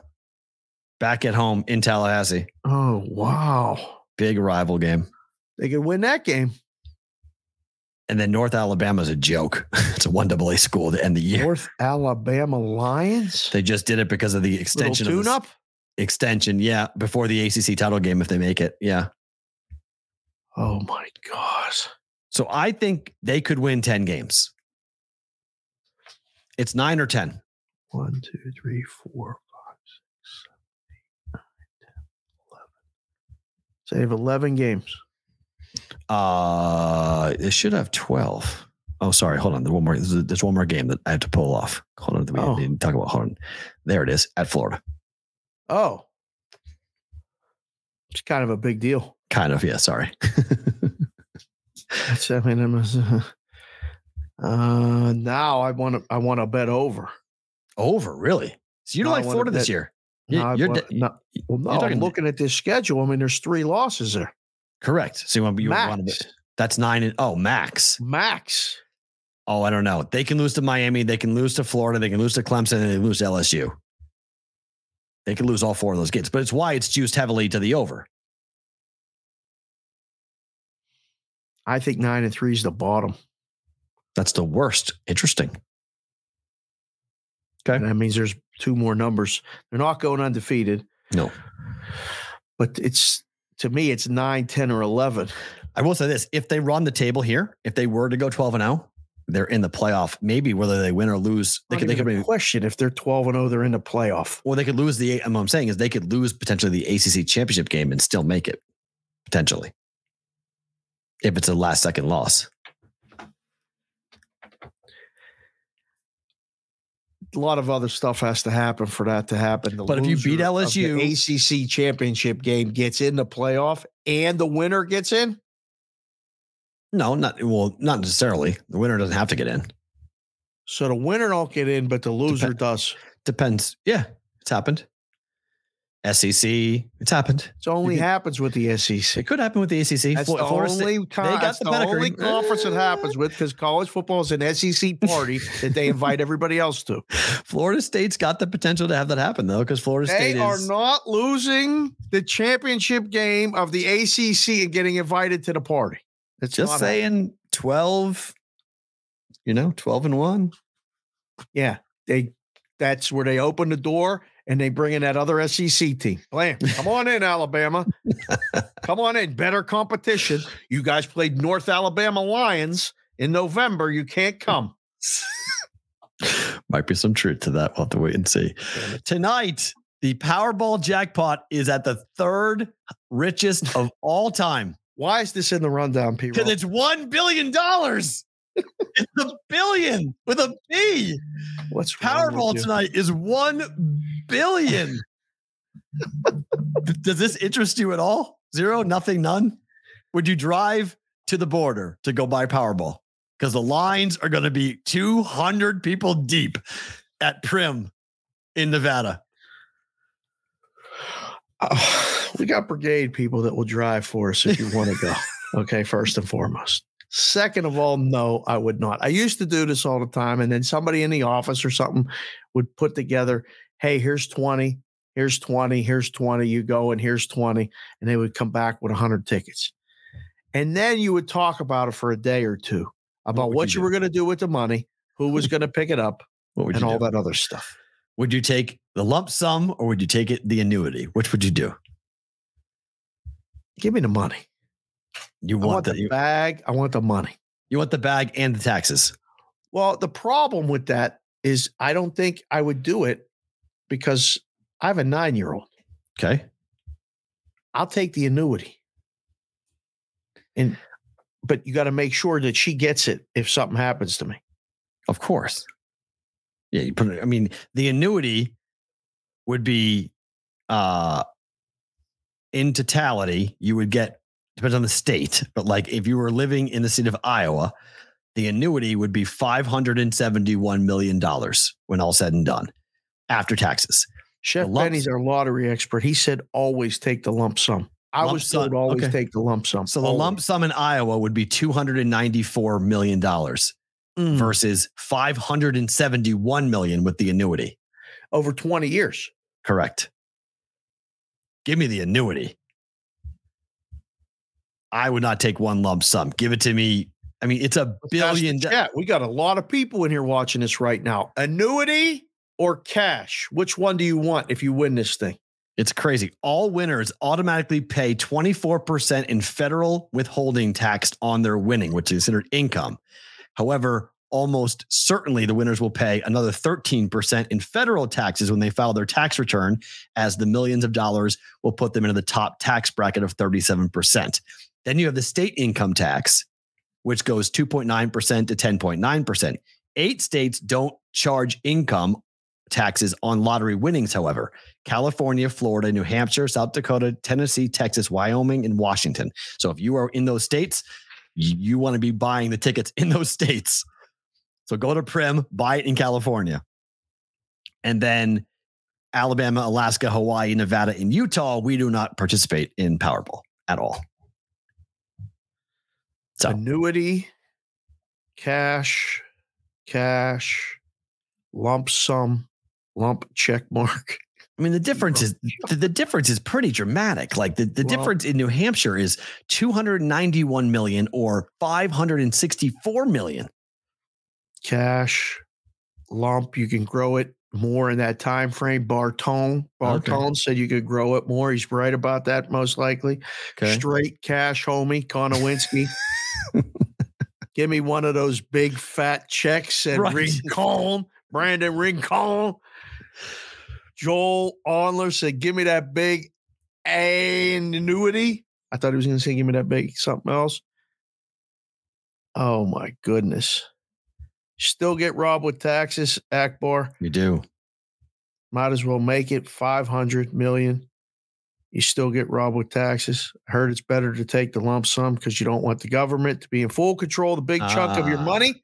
Fair. Lake Show Magazine. I mean, look, Chef Benny would know. So, I mean, obviously they've run the math and they've figured it out that it sounds like the annuity would be, the lump sum would be the better move. But it just would kind of kick me in the groin to say, I won $1 billion. What was your take home? 300 million. Welcome to this world. Like this $700 million in taxes. I had to give away more than half of the money that I won. I had to give it up. You just went through a divorce. I know. You give away a lot of things. You got to give away half to get the freedom. I mean, give me the 300 million. We'll figure out how to, make it 500 and we'll grow it that way. I mean, what a scam for the government, though, by the way. I mean, let's pull a number that every time we pull the number, if it grows really big, we make a lot of money on it. Yeah. We win every time. One person in the community, you win, one in a lightning strike, but the government wins every single time. Every time. Now you got it. Jay Buck, good to see you, Buckley. He said, give me the loot. Mikey Awesome said, taking the lump sum to ODU. Chef Benny said it's definitely a donkey kick in the nuts to taxes. Yeah, that's brutal. I mean, that's just like, I couldn't imagine. Like, I won $1 billion. No, you didn't. But yeah, I didn't know you didn't. You won 300 million. It's the worst. Like at the sports book. Yeah. When you hit something over 300 to 1, okay, they keep 20% automatically out of the, like, so you hit a parlay. Okay. Pays, a 10 teamer pays 400 to 1 or whatever it is. Okay.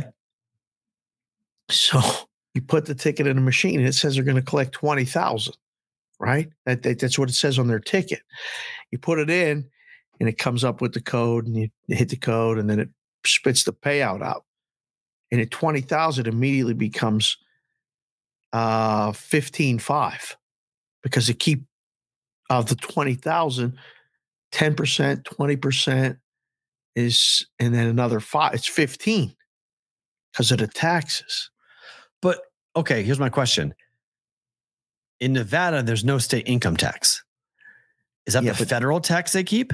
That's the federal. Yeah.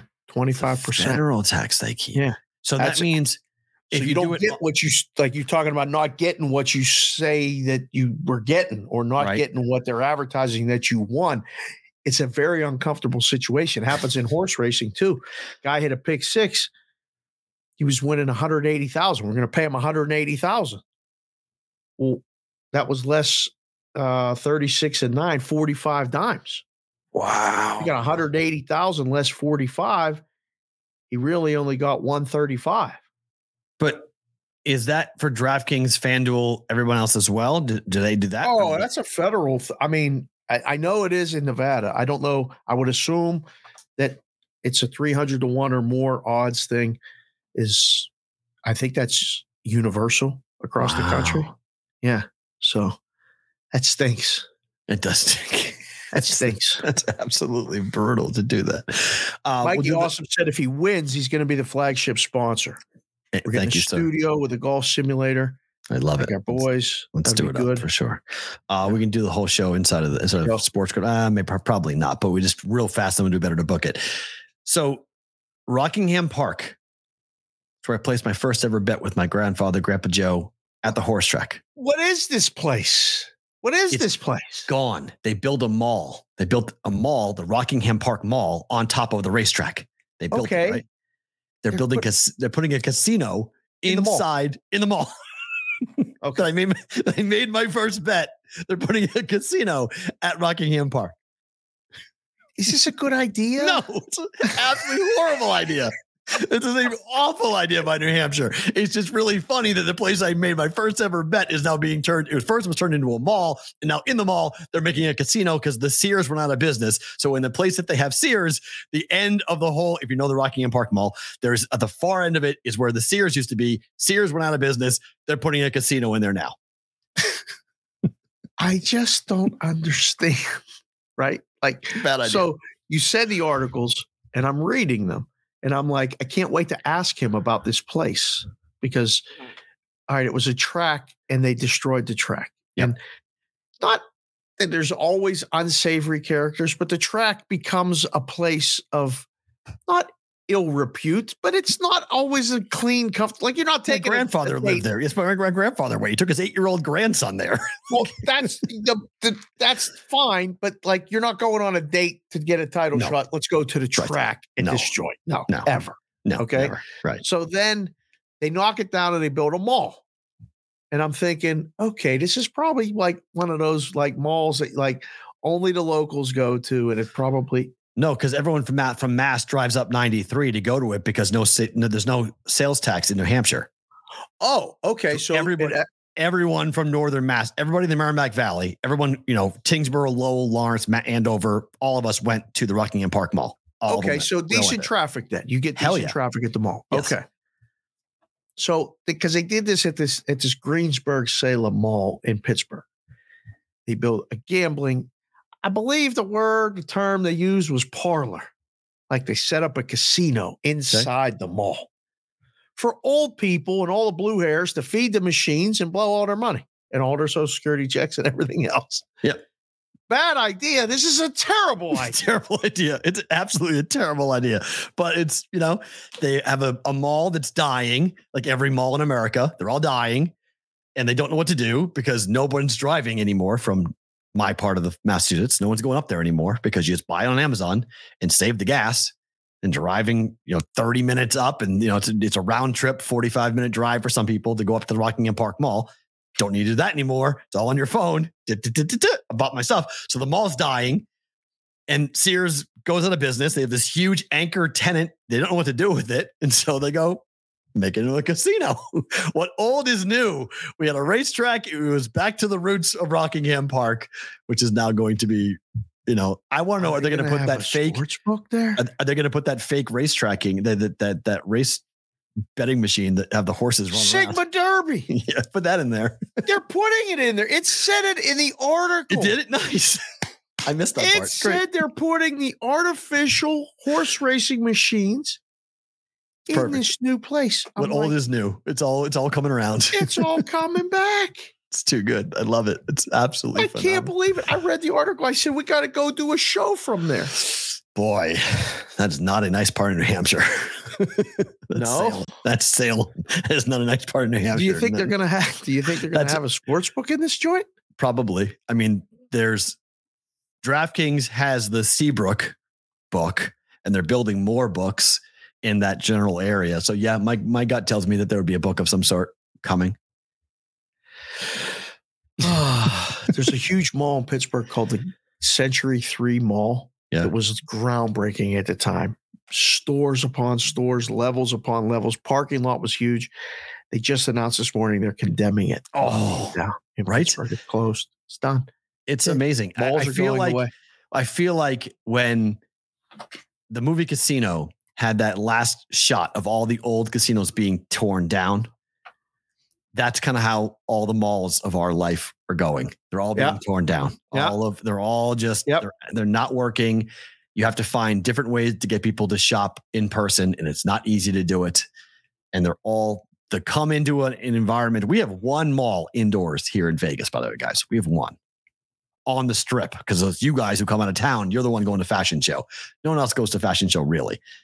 Every other mall is outdoors. I love fashion show. Madeline loves fashion show too. You must love the shoe stores. Deuce Daly just came in and said the casino is going into the old Sears at the Pheasant Lane Mall in Nashua, not the Rockingham Mall in Salem. Oh, possible? Sure, it's possible, but that's not what the article said. The article said Rockingham. I'm just reading you what Deuce Daly said. Thank you for joining the show and being involved. I mean, I read that wrong. It's the same story though. I mean, I lived in Nashua. I worked in Nashua. I've been to the Pheasant Lane Mall a ton. I had tons of clients in the Nashua. I ran 2 stations in Manchester and Nashua. So I know that mall really, really well. Actually, my townhouse was a half a mile from that mall. Really? When I lived there. Yeah. When I worked there, I had a townhouse that was right by the mall. Did you eat at the food court at the mall? All the time. Loved it. It was great. I loved it. When you're broke, I loved it. Single. Phenomenal. Yeah, no, I was single. I was with Teresa. I lived there. This was later. This was your second trip around the sun. Oh yeah. This is when I was a general manager. I ran the stations. This is in my 30s. Oh yeah. This is when I was 32 to 36, 7, somewhere in that range. Yeah, this was marriage. This was all that stuff when I went there to the Pheasant Lane Mall. Interesting. Sports Grid, thank you so much. We appreciate you guys being here. That's phenomenal. If you're on YouTube and Twitter, please do not move. It is time for bonus time.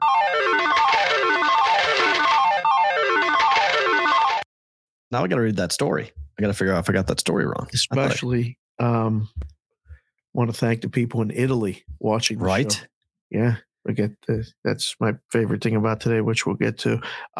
John just came in the chat and said, Westmoreland County in Pennsylvania has a casino at the mall now for 3 years. The casino is packed all day, especially the slots. Of course it is. Yeah. Unfortunately, the sports book in the area is terrible. It's always the afterthought. Yeah, it's always the toy to play. Here's the problem with the Pheasant Lane Mall, just to put it around, because Rockingham Mall, actually, it's different. I think this year's when I visit there too. But the Nashua Mall draws a ton from Lowell and Lawrence, which is where I lived as well. So I lived in Lowell and Lawrence, Massachusetts. Yeah. So I lived in Lowell, worked in Nashua. The station was in Nashua. We had 2 signals, one in Manchester, one in Nashua. So I lived in Lowell and then moved to New Hampshire eventually. But when I moved back, I lived in Lowell. So you drive up Route 3, which is a quick little run. If people from Mass stop going up there, which they have stopped going up there, Salem and Nashua, New Hampshire, both have seen dramatic changes in things going out of business, and just your anchor tenants are dying. I mean, like, do you think our kids are going to know, Madeline, and I guess your older kids would, but like when Kendall and Maddie are like driving age 16, are box stores going to exist? It feels like they're all what's going to exist in 7 years. Our kids are going to be driving in 7 years. Yes, in 7 years, they'll be driving. I have no idea what's going to exist. The cars may fly. Not going to fly. But I don't know. Box store, like it takes a lot for me to go into a box store. There's just not like what do you mean, cardboard box store? What are you talking? No, big box stores. Like remember Circuit City? Of course, they were our biggest competition for my dad's store. And they're dead. And they're dead. They right? died, yeah. They're gone. Yeah. Best Buy will go next. Best Buy's headed that way. I still like walking into Best Buy. Well, because you're 52. I know, but I like to just see everything. I know, but no one else does. I don't really go very often anymore. Okay. I really don't. Have you seen what's going on in downtown Summerlin here? The 2 box stores are out. Bye Bye Baby, gone. Best Buy, gone. They're all going. All those box stores, all that right by Trader Joe's, all of them, they're all going out of business. They're all going. So that mall right in downtown Summerlin, that mall's in trouble. That mall is in big, big trouble. There are people, not the big box stores, the Macy's, all those down there are all in trouble. So this idea of like boutique, small mom and pop shops are going to be, I think, what our kids are going to be shopping at more and more. That's what I grew up with. Yeah, that was my dad's store. That's what we did. It was because you're going to have unique things that nobody else carries. So if you need something of a generic nature, you're going to buy it on your phone. You're going to buy it on Amazon. It's going to be delivered by a robot by a drone. It's going to drop it on your doorstep. And then if you need to go shopping, you're going to go to a store that has something very unique to go buy it. It's a fascinating. We're in a fascinating time right now in terms of retail economy and retail marketing and everything. I still think COVID changed everything. It did. It sped everything up. It sped everything up. We were always headed this way. But the idea of going to a 9 to 5 and punching a clock and sitting behind a desk and having your boss keep track of you, that is gone. That's never coming back. Like they're trying to bring people back out of the houses. But I mean, I know more people working from home than I do who go to an office. Still. It's true. And why pay the retail space? Why pay the overhead cost? There's no need to it. Well, because now it's super costly. I mean, like before it was, affordable. I mean, the company walked into our store, my dad's store, and tripled the rent. Overnight? Whoa. Said, we're tripling the rent. What do you want to do? I said, what do you mean you're tripling the rent? Yeah, we're tripling the rent. You get 3 months. He said, I'm not tripling. I've been here 35 years. Wow. The store's been here 50 years. You're tripling the rent and you're giving me 3 months notice? Out of business. Pushed them out of business. Closed the doors. They never opened the gate. It still says Ralph's Discount City on the sign in downtown Pittsburgh. Never put a tenant in there since. I still can't figure out. I will get to the bottom of it, but that's how that went down. And our family's lives changed like that. Wow. So businesses aren't at the mercy of landlords anymore. Right. Yeah. And this was in a prime downtown area spot. Volume of the business when we were doing $20 million a year. Damn. Gone. Evaporated.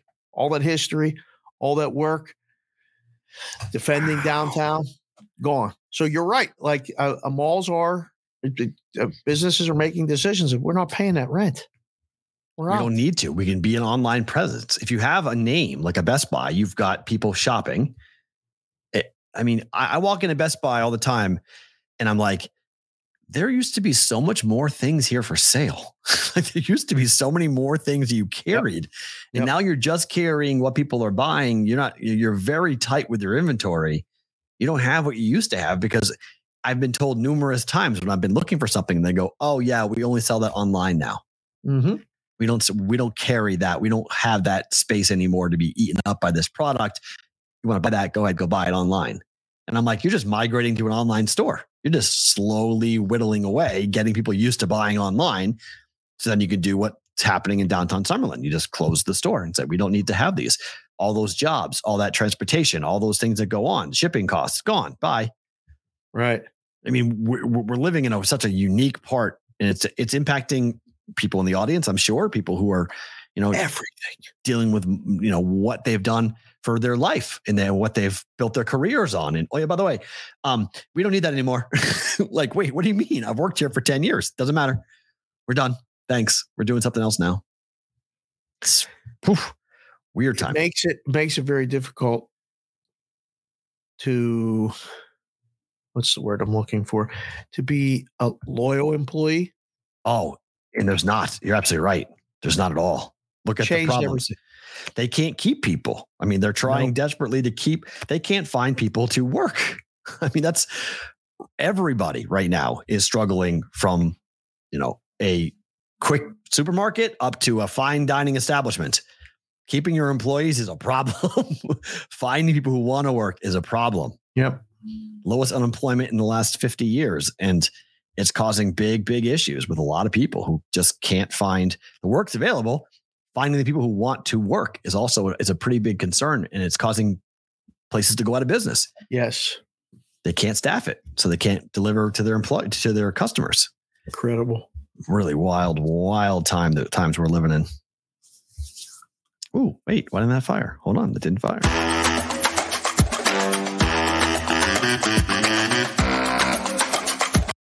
Was a first. Hit the button, it didn't fire. All right, I'm gonna do it. Under 8.5, Marlins Cardinals. You crazy, son.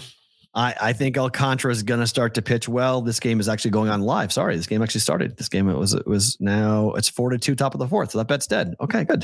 So there we go. There'll be an 0-1 start. I bet the under. I tried to do it. That was a mistake.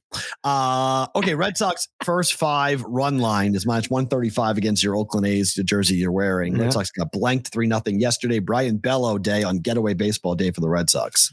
Betting it or booking it. Gigantic line. Now, yeah, it spiked.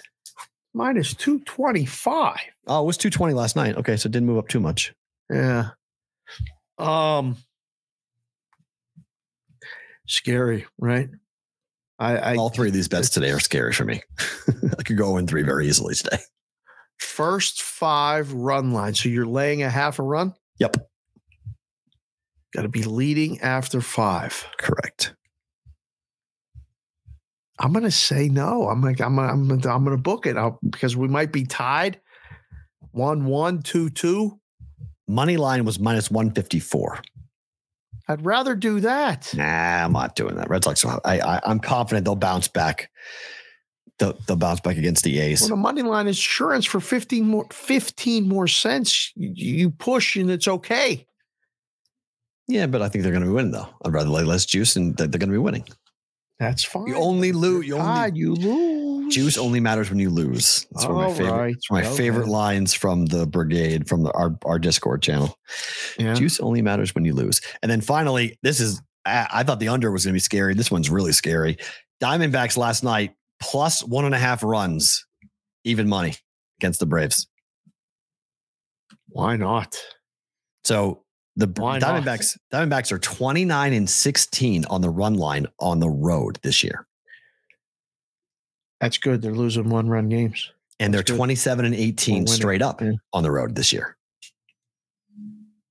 So you've got Morton going. 2 of his last 4 games have been a 1-run win for the Braves. I think we bet this. I like this. Scary, but yeah.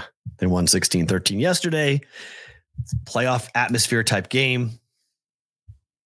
Be very curious to see. So we'll go with that. I like it. So we're betting that. Favorite thing about today is what? Wake up to a bunch of alerts, texts, whatever. And I get the one from Dewey, our friend Todd Dewey, Las Vegas Review-Journal reporter, that says he's in Rome. He's been texting pictures and tweeting pictures and stuff at Todd Dewey. And he says, I wake up or I'm in Rome in my hotel watching TV, and who's on my screen? And he has a picture of me on the screen. And he's like, you're an international sensation. Love you, brother. And he tags me. I just started laughing, and I sent it to both you and my wife. And my wife can't believe it. She thinks that he's sitting down, like, at the Bellagio, right? Fake Italy, right? Taking pictures of the screen or something. And you really just don't know who's watching, right? So between that and then Villano reached out and said he saw something and he's got to get back to town. And he's asking about the brigade proxy service and all this other stuff. And I said, we can help you. You can, he lives in California full time. I said, we'll put the picks in. It's no problem. So favorite thing about today, got a shout out from Italy, Bellissimo.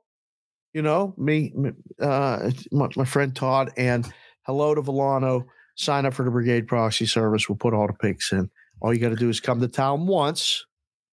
We'll have multiple opportunities to come to town and meet us. Hopefully, we'll know by the end of this week. Do you think? Can we get it nailed? It's Wednesday. Can we get somebody nailed down by Friday? For this weekend? No, for the stuff that we got in August. Those weekends you talked about, the Bet Bash weekend, the Super Contest weekend, the Circuit Contest weekend. Yes. We'll have something hopefully nailed down in the next couple days. We'll tell you guys to come. And maybe we'll have a reunion show. Very much so. Two things. One, my poor brother. This is a good and a bad story. It did not rain again. Oh, no, it got worse. So because of all the rain, he had a roofing problem on one of his buildings. Okay. So my brother climbed up on top of a 14-foot high ladder. That's scary as hell. Ladder slipped. Oh, don't tell me that. What happened? Brother fell 14 feet directly onto his heel. Didn't break it, but brother Ben's now in a walking boot for the next couple of weeks because he can't walk. So this is farmers don't get help. They just do everything themselves. Yep. But the governor of Massachusetts and the lieutenant governor of Massachusetts tomorrow will be on the farm surveying the damage done by the farm, by the floods. So with that comes news coverage. With that comes television stations. Oh. So the hope is that because as what normally happens, right? You start a GoFundMe, it's hot and busy for the first 4 or 5 days, and then it really cools down. People lose track of it and they cool down. So they didn't hit their goal. So the hope is that with the lieutenant governor and the governor of Mass heading to the farm tomorrow, that there will be some extra news coverage, extra media coverage on it to kind of highlight what's going on with that. So good news, bad news. Good news, they got the governor, lieutenant governor going to the farm in Western Mass. That's awesome for the mayor, or the governor of Massachusetts. But my brother's in a walking boot because he fell off a 14-foot high ladder onto his heel. And so he's laid up. So I told him to watch the show today. I don't know if he did or he didn't, but he's been sitting, it's hot. It's not fun. He's been texting me going, why is it 120 degrees in Vegas? And I said, I don't know. We're asking the same questions as to it goes. Folks, hit the like button and subscribe button. We appreciate everything. Tomorrow, 2 guests for you guys tomorrow. Spanky from Spanky Odds and Spanky's Bet Bash here in Vegas will be with us to talk about that. We're going to talk a little baseball as well with our friend Mark Malusis. Moose coming in tomorrow as well. So 2 guests on a Thursday. Friday, we got a couple of things in the cooker as well for Friday. So Dave, Matt, talk to you guys tomorrow.